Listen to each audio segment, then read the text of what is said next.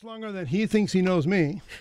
But being it's Ash Wednesday, I'll forgive you. But we met in the early days of the Marco Rubio campaign. So I have before me Esteban Bovo. And please introduce yourself. You've been in politics for quite some time. You've represented the District 13, I believe, in Hialeah as a county commissioner. Yep. And then you're the star, bro. You're the only Republican in the race, so let us have it. Thanks, Manny. Thanks for the opportunity, and for those here in the Key to be able to say hello to folks out here in Key Biscayne. As you stated, yes, I am the current commissioner for District 13. That is the most of Hialeah, Miami Lakes, and Northwest Dade unincorporated area of. So a shout out to our village manager who's from Miami Lakes. She's a Miami Lakes girl. That's Andrea, right. He's very proud of you, as we are. So. Yes. There you go. Yeah. Sad to see her leave the town of Miami Lakes. Well, we're happy to see her leave the town of Miami Lakes.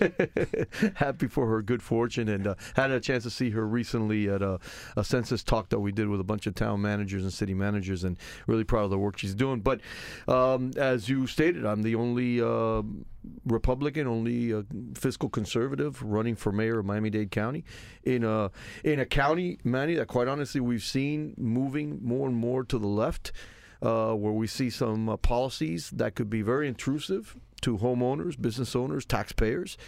And, I've said on many occasions I imagine you're implying the millage rate. Well, what ends up happening is that when you start turning our local government and trying to play in a space and create almost like a social laboratory with our county government and try to fix the problems of society, we start getting away from the core mission of what local government is created for, which is police, fire, pick up your garbage, water and sewer, street repairs, maintain your parks. And before you know it, we start playing in a space that is part of the narrative at the national level, and these things ultimately end up coming back to looking for funds, and it's usually the taxpayer that foots the bill. Now, and I'll give you an example of what I'm talking about. We have recently a piece of legislation that's floating through the system now that would require a $100 rent subsidies for those that have trouble meeting their rent. And so the real question begs is something New York is drowning in. Fixed rent subsidies. You start going down a path, and one of the things I've learned about government now as a public servant in Hialeah, as a council member, as a state legislator for a couple of years, and now as a commissioner, there is government programs don't go away.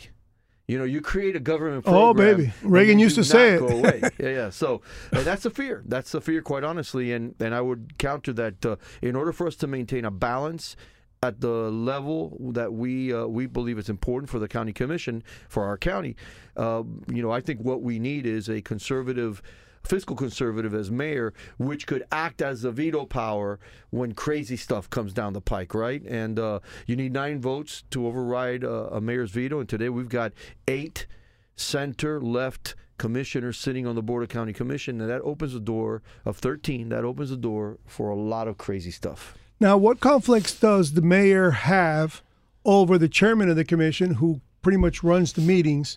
And because the strong mayor situation that actually was first instituted by Alex Pinellas when he was mayor, which I believe you're up against now for the. What is it that you feel about the strong mayor that you would like to tweak, or not like, or do like about being a strong mayor? Well, because you've also were chairman of the commission. So first, let me just for the record, we the voters decided on a strong format mayor of government under Alvarez's reign. We wanted to make sure that we could hold somebody accountable, because historically what would happen is that the commission and the mayor back in the days of Alex Pinellas would hide behind the manager. Let's blame the manager. So if something went awry, point the finger at the manager, and the manager was somebody that we did not elect, but the board would, in the case of Pinellas, he would select and the board would ratify. And we got tired of that, and we wanted somebody to be held accountable.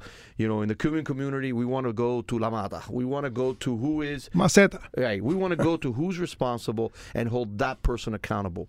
And so I don't have a problem per se with the strong format government where the mayor is the executive power of government. But let's realize we got a $9 billion budget, and it does require not only collaboration with the 13 members of the Board of County Commission, it requires collaboration with all the mayors of all the cities and villages so that we could work together on the global problems that affect us. Because I'll tell you, when we talk about issues like transportation, they've got a problem in Hialeah. They got one in Key Biscayne. They got one in Homestead. They got one in Aventura, out in West Kendall. So these problems are global, and it takes really a collaboration between the mayor of the county. And you got to ask the money. If you need the money from the state or the federal government, you better ask 10 years in advance, because by the time you get it, it might be obsolete. It might be obsolete, yes. No doubt about it. So I was the chair. I was the chair for 2 years while Mayor Jimenez was obviously in power. And, we would try to collaborate where we could. We disagreed where we had to disagree. And but I've always felt that when I was the chair, my role as chair was, to make sure that, legislation was moving. Even if I did not agree with a colleague of mine and what they were presenting, I did not want to use the power of the chair to be interference. I wanted, opportunities for all my colleagues, whatever the political divide, for it to go to the floor and allow us to debate the issues and have up or down votes. I always wanted my colleagues to be successful in the things that they were trying to do, and part of that is also you work with the mayor to try to make sure that, look, he wears the yellow jersey, and you got to help him move an agenda forward. So you see him more as a captain than a referee. He's not a person who really juggles, and he doesn't break ties or anything. No, he doesn't vote. The mayor in the county does not vote on commission meetings.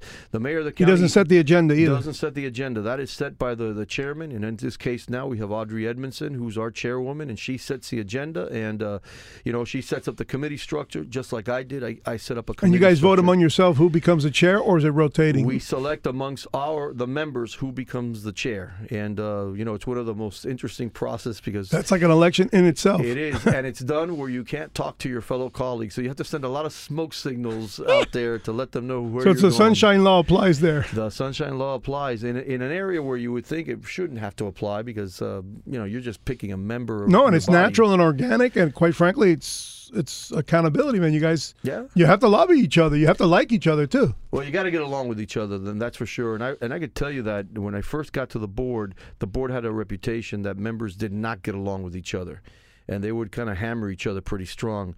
But I haven't seen that while I've been there. For the most part, we've gotten along pretty well. We work together well. It doesn't mean that we support each other on every issue, but there has been I would say a professional relationship that has existed amongst all the members of the Board of County Commission. Well, that might change now with a bunch of you running for mayor. Well, we've got Commissioner Martinez jokes that he sits next to what he called Mayor's Row, where myself, and Miss Levine, Miss Levine, you got Xavier Suarez, John Monestine, and myself all sitting next to each other on the days. Well, we get along fine. We're good. We're good until the debate starts. Until somebody hides somebody's keys or hides somebody's phone, but no, for the most part we all get along pretty well. We try to keep the people's business separate from the campaign stuff, at least up to this point. It might change. It might change. Okay, now you know that Trump got a huge victory recently about defunding sanctuary cities. Yep. And that's a huge last laugh for the president. Mm-hmm. So, are you going to be in step with Jimenez and basically agree with the president and no sanctuary cities here in Miami and no... Well, a couple of things. First, the state of Florida passed legislation that you can't. There are no sanctuary cities in the state of Florida. But before that, I could tell you that while I was chair, we made a decision as a board, contested vote. I think it was 8-5, maybe 9-4. But we made a decision as a board to cooperate with the federal government on detentions, on any holders, ICE holds. So if you commit a crime in Miami-Dade County and immigrations has an order to deport you or detain you, we will hold you for the period of time that they have to come and get you. My advice to those that are here illegal, here without documents, don't commit a crime. It's fundamental. Don't go out driving drunk. Don't go steal somebody's property. Don't get arrested. Because if there is a detention holder on you, we will honor it, and you will be deported or you will be incarcerated by the immigration. And look, I'll tell you something. We've had a couple of situations where folks that have committed rape and committed murder, have been arrested, and advocates of that community have asked us not to hold them, which is a little outrageous if you ask me. No, not if they're from the left. Well, perhaps it's not. Yeah. But our position has been as a county is that we will turn them over to immigration. Well, that's a good thing. Now, you're also on the task force for the census. Yeah. And that's a big doozy. That's because that counts illegals for federal funding. And I think that's why the left loves illegals, because you get a total number count. It's not a citizen count. It's a total population count for federal monies. So people out there in the audience, I want you to understand, when the left fights for illegals, they're just fighting for federal grant money. And so long as there's a huge population, they get more money, and they could care less what happens to the country. And so that's the gist of it. If people always, I've never understood how national politicians can't say why the left doesn't want a wall, why the left wants sanctuary cities. It's obvious when it comes to the census. They count the amount of people in that town, illegal or not, and they get money.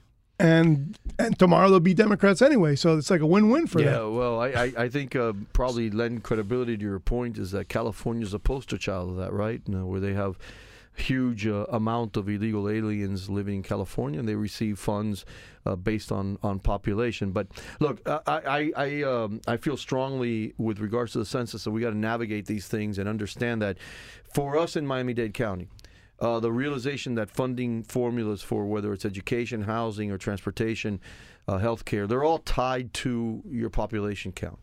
So I've been going around the county and talking to different folks and just kind of letting them know, you got to get counted. You got to participate. It's important that we participate and get a just count here in Miami-Dade County. And realize this, whether we have illegals among us or not, they're using our services. They're sending their kids to school. Yeah, but can you get them to reply? That's the key. So what we've done perhaps different than what we did in the past is we've turned to trusted voices that work in those communities. They may not trust you and I. They may trust you. They may not trust me because I'm from government. But they may trust the social worker or the advocate for those immigrant communities of migrant workers that work with them on a daily basis. So we've turned to them and tell them, you need to convince them that they got to get counted. And they need to convince them that the federal government is not going to come looking for them after they filled out the census. We'll see. We've participated in Miami-Dade County. It would make sense for this to occur in community centers and churches. Oh, yeah, absolutely. The trusted voices. The way I look at it is I want the Little League coach being an advocate and telling parents you got to get your kids counted, you got to get your family counted, as opposed to myself, the elected official, the mistrust of government. What do you guys want to do with this information? And so, look, in Miami-Dade County in 2010, we participated at 74%. That means we left 26% of our community unaccounted for. We left millions of dollars on the table that go someplace else, some other state, some other part of the state of Florida. Plus, we're already a donor county who are big wad, goes up to Tallahassee, especially in the school district. We lose a ton of money. We are. Because it comes back half. Yeah. Half, or maybe, I don't know. Maybe you know that number, but I'm sure it's like half. We've known for a long time that Miami-Dade County, Broward County, and Palm Beach, the Tri-County area, has been the financial donor for the rest of the state of Florida. Since 1900. Oh, for sure. And, just as you drive around in Miami-Dade County today and you see all the tolls that we see and the realization that the Florida Turnpike tolls, most of that money is spread out throughout the state, yet we are collecting it here in the most congested area, not unlike, by the way, of what you may see in in New York, in a big city where New York, you pay a lot of tolls if they still do it. I haven't been in New York in a while, and that kind of funds the entire state of New York, right? So you go where the population is, and sadly, when you start getting north of Palm Beach, you don't see that many tolls, right? They become less and less. Obviously, in the Orlando, Tampa area. Yeah, starts up again. But you see large stretches where we in Miami-Dade County are helping fund basically new road construction, new projects, and that's something that it's always been troublesome, always. But it's not and you new. have also the part of Jacksonville and the outskirts are brand new roads and open lots. I've never seen more land with brand new roads than in that town. So obviously they're pushing population to the Jacksonville area. Yeah. Okay, so now that we're talking about roads, can you give our audience some feel of what kind of relief are we going to get from traffic? Yeah. I heard there's overpasses heading here and there, but I want to hear them from you because I think it's just gossip. This is what I heard, and tell me if it's true. from 836, there's some kind of overpass that's going to take people down to Homestead without having to go all the way through 836 South. That might be a bluff, connecting it to Chrome. I don't know if that's true. Right. Then there's another rumor about closing down the Sun Pass on 985 for the overpass that comes from the downtown, from like Southwest 7th Street, overpass to get on 985 to go north and south. That where would it meet on 95? I mean, that's a good one for me. But so when we talk about traffic and transportation in Miami-Dade County, we're talking a lot of different elements and a lot of different components, right? And you not only have road impacts, of which 95% of us, if not more, use all our roads. That's how you and I get along around. All of us get around basically with our car. We're not using the bus. We're not a bus culture here. And unfortunately, we've planned very poorly for us to have an elaborate bus system that actually works, right? So we're in the midst now of examining how do we shorten our routes, make it more localized, and then look at arterial roads or corridors that could help people move longer areas, not just this crosstown bus that takes you literally 3 hours to cross all of Miami-Dade County. Yeah. You could get to Disney World probably by the time you get done with riding the bus here. In all fairness, we are spread out. We're a pretty spread out county. Yeah, a lot of sprawl, and we just didn't, you don't have segregated roads that a bus could drive on unimpeded by the traffic. And like you and I, we've been raised US here. 1 down south has the only one. The only one. The only one. And that's because they took an old train line, and which they should have probably never paved it. But anyways, they took that old train line and they paved it. We don't got a lot of examples like that one. We have a couple of other train lines that perhaps in the future could be part of a construct of transportation. But let's face facts. It's what we're seeing now is 50 years of poor planning in Miami-Dade County. It's not going to get done in 5 months. It won't take 5 years to fix. Well, you're quoted as saying, hold your horses 20, 25 years, and you were honest, and people appreciated that. Well, I try to be, because I think the reality is that, look, I've been raised in this community. We were expecting a half penny to fix all the problem, and we know now that the half penny was a grand lie. It was something that was basically sold to the voters as a fix, when it didn't fix anything. On the contrary, we added to our costs. We've raised a lot of money, given some to the cities. We've run a people mover for free. Seniors could use the system for free. Done a lot of roads, a lot of circles in different areas that are irritations for a lot of those. And but we're still dependent on our cars. We're still dependent on the lack of options. So we've been working hard the last couple of years to try to create options. And, one of the best examples of it is look into what's going on in downtown Miami. A collaboration with Brightline. Now you have Brightline trains going into downtown Miami up the southeast, ultimately with the trek to Orlando, and may that's give the one service. that Branson is involved with. Yeah, so Virgin Trains now will be able to, hopefully in the future, give us some service all up and down the northeast corridor. We've got Tri-Rail coming into downtown. So you think Miami. Jeb Bush is standing on his head? Because he had that vision early, and then he said, no way. Well, sorry, let me restate that. He squashed that vision early, and he never liked it, and he killed it from the get-go, and now it's coming to be. Yeah, well, I think he didn't like, because I think I was just had gotten to the legislature. He had already left. My governor was Charlie Crist while I was there. I would say that, this bullet train that was being discussed and the voters approved in the state of Florida was prohibitive. I mean, you couldn't afford it. That's how expensive it was, which is always the problem when you put things direct to the ballot. And you can put anything on the ballot, and voters will approve it if it sounds good. But if you don't put a cost to it, you have no idea. So, you could go and tell everybody, free cell phones for everybody. Very popular with Bernie Sanders and that crew, right? The Obama phone. So free cell phones for everybody, and just vote yes. Well, I'm voting yes. I want the free cell phone, right? And it's unaffordable at the end of the day. So I would tell you that one of the interesting things that we're seeing with transportation today with trains is the intersect between development and those rail lines or corridors.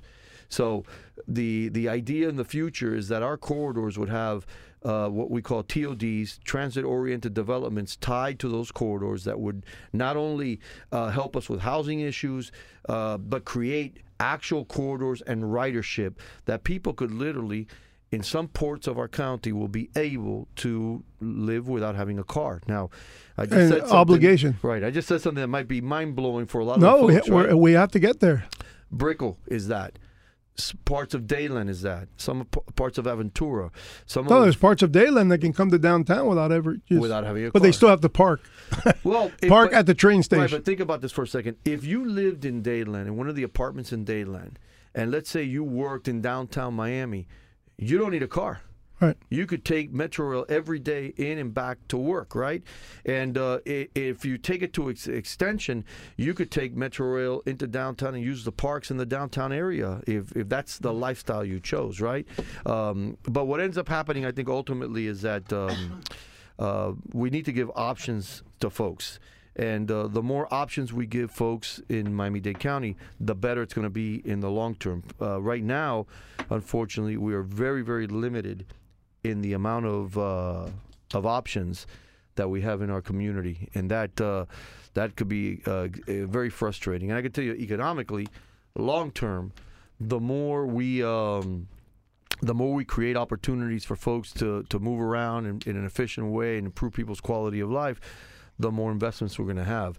Probably the reason why an Amazon doesn't come to Miami-Dade County was because they were going to end up putting most of their employees that they wanted to bring here to Miami-Dade County, they're going to basically put them in traffic. And so again, we got to think in terms that there'll be another Amazon in the future, another Yahoo, another. Well, but Amazon's coming to Opelika, isn't it? Well, it's already there, but it's a distribution center, not the headquarters. There's an open wound, personally, because there were monies that were allocated to that side of the airport that should have gone to the western side of the airport. And you know how personal that was. Yes, I do. So, Jimenez, I'll pick my sour grape with you later. And I got a radio, so I can do this in stereo. You're listening to WSQF, Blink Radio on the Concrete Conservative Show. You're here with Esteban Bovo. Or Steve. Yeah. And, we can also go bilingual porque aquí hay maceta también. Me imagino que hay muchos cubanos aquí en Cayo. Yes, so para los suramericanos y cubanos que viven en Key Biscayne, déjalo saber por qué estás acá. Y tienes tu amigo detrás de ti, que si no lo sabía, él estaba aquí. Se coló. So, por favor, dile a la gente por qué estás aquí en el Cayo. Después de estar sirviendo en la comunidad como comisionado del condado y presidente del condado, o sea, de la comisión del condado, hice la decisión hace unos meses atrás de aspirar al alcalde del condado Miami-Dade por varias razones. Una era que me preocupaba muchísimo el camino y el destino del condado. Estamos viendo una movida centro-izquierda, donde las políticas, las regulaciones que se pueden presentar, que ya han presentado en muchas ocasiones, puede impactarle directamente al dueño de negocio, al dueño de propiedad, esa relación entre empresa privada y sus empleados, donde el gobierno empieza a intervenir y tratar de dictar los términos y los arreglos que se pueden hacer. A largo plazo todo eso le termina costando al contribuyente y a veces se olvida uno a quién es el que paga el gobierno, quién es el que le ha dado fondos para que el gobierno pueda operar. Bueno, la gente de Key Biscayne es la respuesta. Porque la gente de Key Biscayne pagan y obviamente, aquí y siempre estamos pidiendo, ¿y cuándo lo va a recibir a nosotros? Claro. Ya hablé del tema del Master Academy, que por, yo diré, 40 años estuvimos pidiendo un high school. Sí. Teníamos que ir a Coral Gables. Y nos separamos del condado. Y la gente no entiende que cuando Key Biscayne se separó, número uno fue el colegio. No policía, ni fuego, ni basura, ni parque, ni tráfico. Era solamente la frustración de no tener el colegio. Y después que yo creo que la señora Sabatés Morse, que estaba en el condado en ese entonces. No, estaba en el sistema escolar en esos momentos, sí. Y él nos empujó a recibir los dos edificios que teníamos en el K8. Pero se quedó el muerto de abajo. Y después yo me metí después y lo renovaron en vez de tumbarlo. Y eso me ofendió mucho porque ahora tenemos la marea subiendo y los niños jugándose. Y todo lo que está detrás de esa pared. Pero por lo menos está el MAST. Ya. So, ahí me quedo. No me voy a empezar a quejar porque es mejor que tú sigas en tu campaña de alcalde. Pero sí tengo una pregunta Sí, por favor. que está en la mente de mucha gente de Key Biscayne. Y no lo pueden creer, pero hay una oportunidad y esto es muy importante que tú opines. ¿Qué te parece que la gente de Key Biscayne te quita el muerto de Rickenbacker Causeway y te lo compran con un bond? Y nosotros tenemos el crédito para hacerlo. Es una conversación sumamente interesante, ¿verdad? Y sé que eventos que pasan a la entrada del Cayo afectan muchísimo a las personas que viven en el Cayo. La última vez fue ahora mismo en el Boat Show. Boat Show, Ultra, esos tipos Bueno, de eventos. ya eso murió. Bueno, ahora se fue. Tienes razón. Pero tú nunca sabes cómo estas cosas vuelven a resucitar, ¿verdad? Sí, le cambian el nombre de otra mega y vuelve. Es un concepto bastante interesante. Yo sé que hay muchas personas que han hablado, crear vías para bicicletas que puedan entrar en el Cayo. Yo he visto bastantes planos. Bueno, lo que nosotros queremos, si compramos el Rickenbacker Causeway, es obvio que lo vamos a hacer en asociación con una compañía privada, con constructora.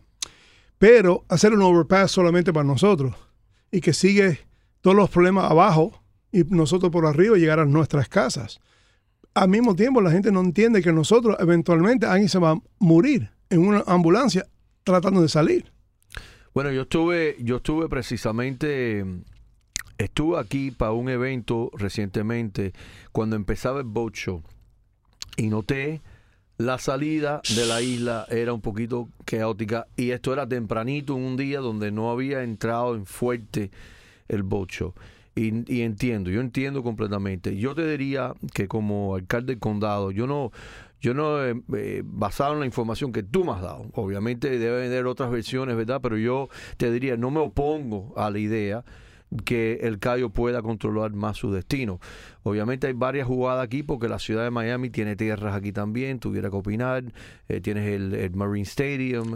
¿Y estás implicando que cooperar con el dinero que entra por el toll o ustedes lo reciben 100%? Bueno, en este momento, si no me equivoco, ese quizás uno de 2 tolls que opera el condado Miami-Dade, porque los demás son de otras personas, MDX, el estado de la Florida, el Turnpike, ese creo que uno más. Son los el Venetian, ¿no? Venetian creo que son los únicos 2 tolls que le pertenecen al condado Miami-Dade. ¿Y tú crees que Rickenbacker financia Venetian? Porque Venetian honestamente no he mirado los números de cerca y a dónde van los fondos de aquí.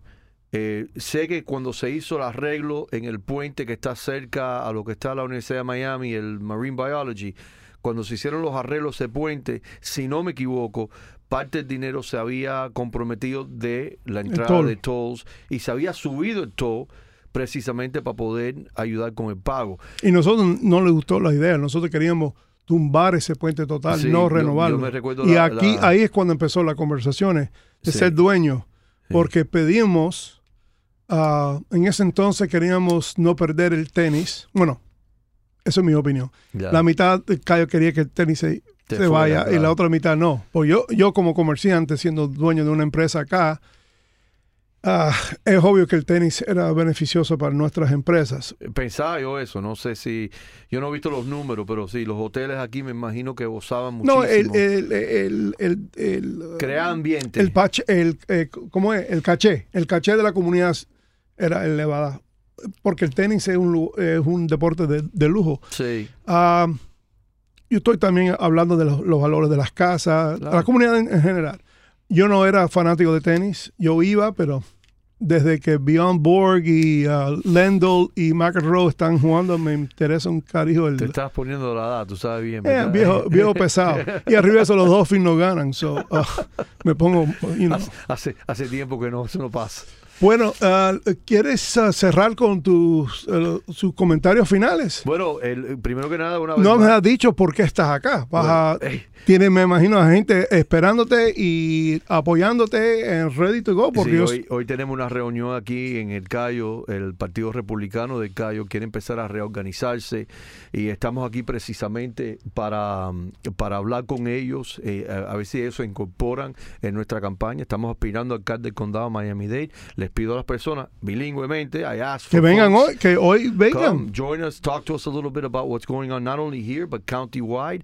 Go to stevebovo.com, stevebovo.com, para que vean nuestra plataforma, lo que hemos hecho durante el periodo de tiempo que hemos sido comisionados del condado de Miami-Dade. Y vamos a entrar en este diálogo en qué miramos hacia largo plazo de nuestro condado. What do we see the long-term vision for our county? Are we going to become another liberal domain like a New York, a California, a San Francisco, or Chicago? Or are we going to try to retain some of our own characteristics where we've always respected and tried to be less intrusive with government, right? Your father, my father, many that were pioneers in this community, in this county, left fleeing government intrusion, right, in their day-to-day lives. And sadly, and state taking possession of their children. And well, all of that, right? Hello, Bernie. So what we're seeing is more and more a government intrusion in our daily lives, and that's something that we should all be extremely offended. And as I said earlier, el único conservador republicano aspirando a alcalde del condado de Miami-Dade soy yo. Los demás van a estar apoyando a Bernie Sanders, a Elizabeth Warren o otro del elemento izquierda del Partido Demócrata en las elecciones de este el año. republicano colado, Bloomberg. O un republicano colado. Pero les digo a las personas, escuchen nuestro mensaje, platiquen con nosotros. Las elecciones el día 18 de agosto, vamos a tener mucho más tiempo, Manny, para volver aquí. Y que firmen la petición. Y la petición, no se me puede olvidar, una de las cosas que le estamos pidiendo a las personas que se unan a nosotros llenando una petición. No los comprometa nada, pero los ayuda a ponerlos en la boleta. Y les pedimos a las personas que se unan a ese esfuerzo. Y hoy, precisamente a las 6 de la tarde, saliendo aquí del programa, vamos a estar en el Ocean Club de Key Biscayne. Tower One, en el 701 Crandon Boulevard Key, donde vamos a estar haciendo un Key Biscayne Meet and Greet, conociendo gente de la comunidad. Ahora tienen que repetir eso en inglés porque we have American Republican Club members too. And I apologize for those that... No, we promote ourselves. Blink Radio is bilingual, so this is not the first time. I love it. Spanglish. Yes, Spanglish radio at times. Key Biscayne, we have a Key Biscayne meet and greet today with the campaign at the Ocean Club Key Biscayne at 701 Crandon Boulevard Key. And obviously Ocean Tower 1, meeting room. Meeting room 1. Yes, it's Ocean Tower 1. There's 1, 2, and 3, but that one's 1, and it's in the meeting room, which is right there in the lobby. Fantastic. So that's where Marco Rubio had his event in December the 9th, 2009. Oh, good. So we're going to go. So there's good mojo there. Good. I like it. We'll see if we get some of that mojo. And as we move forward in the campaign, we're going to be making announcements of some folks that are coming on board and helping us and endorsements. And look, we feel this is a great opportunity to keep the mayor's office in conservative hands that would help us keep in check liberal policies that are dominating this country from coming into Miami-Dade County. And I'm not one to scream that the sky is falling, but this is a real issue that we're dealing with in Miami-Dade County. And we need to be aggressive with our posture to make sure that we don't slip slowly into a Chicago or a New York. Well, I mean, we also something that I hope that the county culture understands. I mean, doesn't take too much vision to understand this, but we have to really consider what happens post-Castro. Those kids are coming. Those parents are coming. And we don't have the school seats for them. We don't have a school district for another 1 million people. And if there's 1 million people, you can count on 400,000 of them kids under 18 years of age. So this county is going to be hit again in the next 10, 15 years. I know we've been saying this for 62 years, but sooner or later we're going to be right. Well, but you're not wrong from the standpoint if you consider that over the last 60 years, Miami-Dade County has literally lived from chaos to chaos. Cuba, Nicaragua, Colombia, Venezuela, Haiti. Chaos in those countries have benefited us from a certain extent, right? Because we've grown and the investments and whatnot. But I would tell you that's not really a model for the future. We can't sit here lighting a candle and hope that something goes awry in Chile or in Argentina and hope that everybody comes here and invests money. At least we shouldn't be doing that, right? Yeah. So I would tell you that we need to kind of first have a straight talk, an honest talk, a transparent conversation with folks. We need to get our county away from the days of cronyism. We need to get our county away from where, the friends, the insiders got all the deals, and we need to be more responsive to our residents. And what I propose in this campaign is that we're going to move our county forward, not backwards. We're not going to go backwards to an era where it was, the insiders, the friends of the friends that were always basically taking a lion's share of all the contracts and opportunities. And I think, and for me, that's what we want to make sure, that we go away from the pay-to-play mentality that was very prevalent during the Pinellas years. And we go to more of a transparent government. And as I said, speak to the issues of what you expect your county government to do. Esos días de amiguismo, los tiempos de Penelas, que los allegados se comían todos los contratos, nada se movía si no los amigos de él decían las cosas. Eso hay que terminarlo ya. Especially in the airport. Especially in the airport, donde el abuso del aeropuerto con esos allegados del señor Penelas, todavía hasta este día, tienen contratos en ese aeropuerto porque han manipulado el sistema. Y yo te diría que lo que hace falta es, primero, una mano fuerte y, número dos, más transparencia. Queremos un gobierno que los responda a nosotros, no a los amigos y no a los intereses de izquierda que no conllevan a nada. Well, your closing argument, you have 5 minutes or you have 14 minutes. What would you like to say to your fellow citizens? Because I don't want to end it on the airport. I would like to end it on the grand vision. Sure. We'll end it in English because, after all, we're in the greatest country in the world. Amen. And we saw a very chaotic debate last night. So how do you feel about Trump's reelection? How do you feel about national politics? And how do you feel about his general sentiment that he's given Miami-Dade County a lot of credit for winning Florida, even though he lost Miami-Dade County? So he gave credit to the Cuban-American community. Yeah, I was going to say very specific to the Cuban-American community that he was getting giving credit to. Look, we are blessed to live in a county that many people want to come, live, invest, play, raise their families. We're blessed. We're truly blessed. But at the same time, we've got some challenges. If we want a county that ultimately is going to serve the interest and be able to keep our children here, then I would say to you, we need to make decisions today and think about our children and how they're going to benefit from those decisions today. So we have to solve the issues of transportation. We need to be aggressive in the way we do it, and we need to be transparent with folks. We need to stop lying to folks and tell them the truth. What needs to be done? How's it going to get paid for? How much it's going to cost? That has to be a transparent conversation. I think also we need to look at the issues of affordability in our community.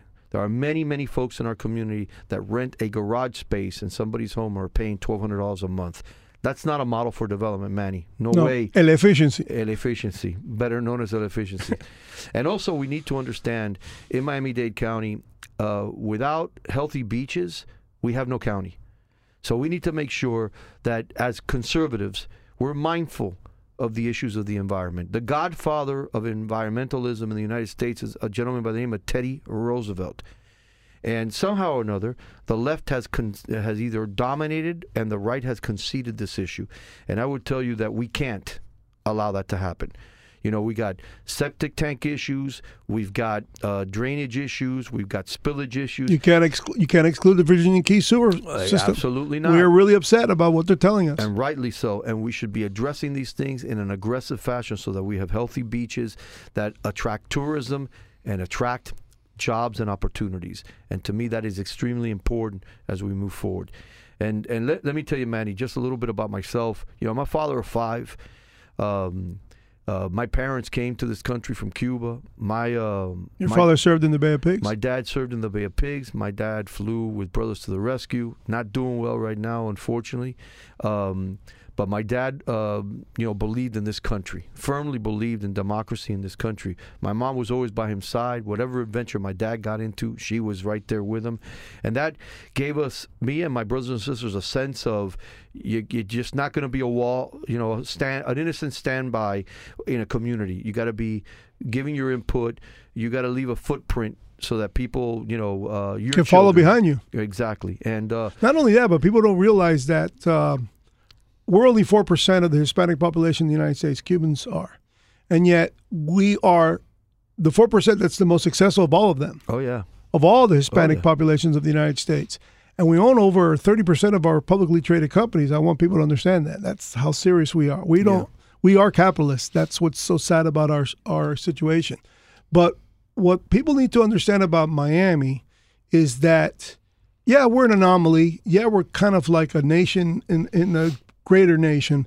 But, man, we widen the path of happiness because we've created a place that we're very proud that other South Americans have been able to seek refuge, enjoy a banking system, a police system, a government, and we all should be very proud that the next mayor will be Cuban.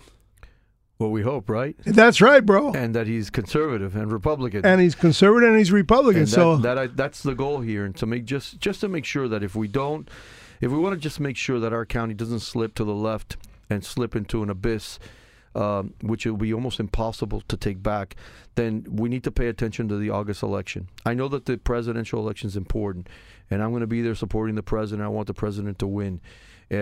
But we should all be concerned about what happens at the local end. Manny, you know very well that a decision by the local government is felt immediately. Yes. Or a federal decision, by the time they write all the rules, may take years before you even feel an impact. But a local government decides to move a stop sign, to raise your taxes, to raise a park fee, you're going to feel it instantly. So I would say to you, and I would tell you that perhaps the most important government of all is your local government. And we need folks to pay attention. And it's the fourth largest government in Miami-Dade County. Well, when you start talking about the county's budget dwarfs some of the states in the union, dwarfs some of the countries in the world. That's how big the county budget is. And you've got the port and the seaport, which are airport and seaport, which are probably the two biggest economic engines, definitely in the southeast. And, it takes a steady hand, but it takes a transparent hand. And what we can't keep doing, which is unfortunate, what I've seen happen for far too long in the county is, again, your friends, the cronies, that's who dictate terms in the county. And it's I would tell you that my hope is that we move away from that. And I think I'm the only one that's going to propose not only not to raise your taxes, but to... Well, you have a record of cutting taxes all the time. And God bless you for it. Because I'm cheap and I don't like to pay taxes. And I would tell you that not only do we want to make sure that we keep our taxes low, but we also look at regulations. Plus, you also, I'm throwing them in there because I just want to give you ammo for the next 6 minutes. You also curbed the pensions of Dade County. One of the things that we realized was that, and I have a lot of respect for county employees, they don't make the rules. County employees don't make the rules. They just basically live by whatever rules government sets or the legislative body and the administrators set.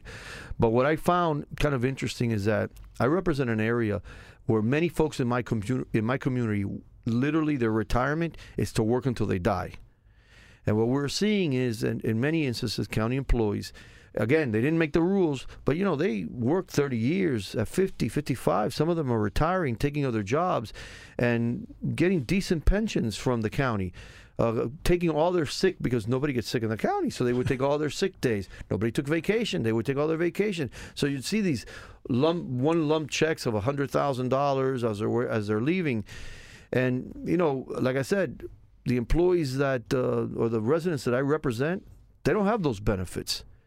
And we needed to kind of rein it in a little bit. Yeah, the public sector's always been a trough of the best pension in the world. Are you kidding me? But then what added to it was it used to be, there used to be a time that you would take a government job, not for the salary, but for the benefits, right? Steady pay, the government was not going to go anywhere.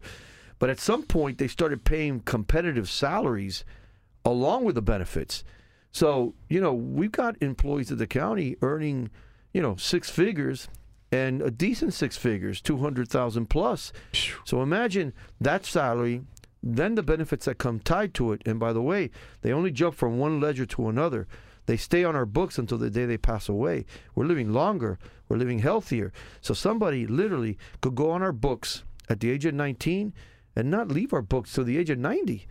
Think about that for a second. They just go from one ledger to another. And that means we come full circle. Increase the millage. And that's why we need to be mindful about these issues. They sound good on paper. They feel good on paper, but the reality is that once you implement some of these policies, they could be crippling as far as the economy is concerned. You know, we talk about $15 an hour wage for folks. I like the idea. I think it's a fantastic idea. But we also have to take into account that if you force somebody to do it, they may get rid of employees. And we've seen this happen. McDonald's is a great example.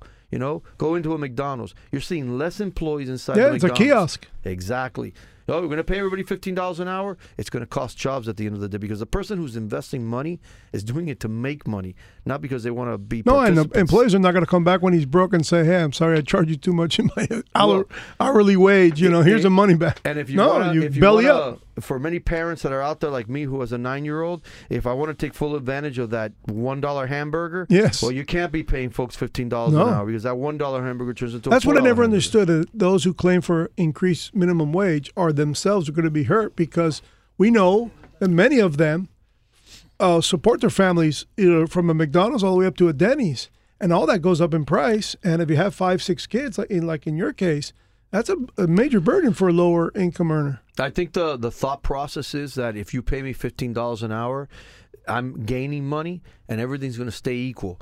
What I don't think they kind of flush out is that the $15 an hour means that if I've got to pay the guy who delivers milk $15 an hour, now I've got to increase. That's the rate of the milk. So we go from 4 and change on a gallon of milk up to, let's say, $7. So now that $15 a wage person now is you're chasing. using that milk analogy because you're from Hialeah, and that was Milan Dairy Road, and the Graham family and all the cows that came down Milan Dairy Road. You got a little bit of history there. Maybe, yeah, a little bit. But all we right. We see that. Well, thank you very much for coming, and it's mi casa es tu estudio. Gracias, hermano. We're going to come back. Vamos a volver y hablar en otros momentos de la campaña. All right, so this is the end of the Concrete Conservative Show here on WSQF 94.5. This is yours truly, Mac on the Rock, and we'll be talking to Esteban again. So take care, my friends, and stay free. Blink Radio.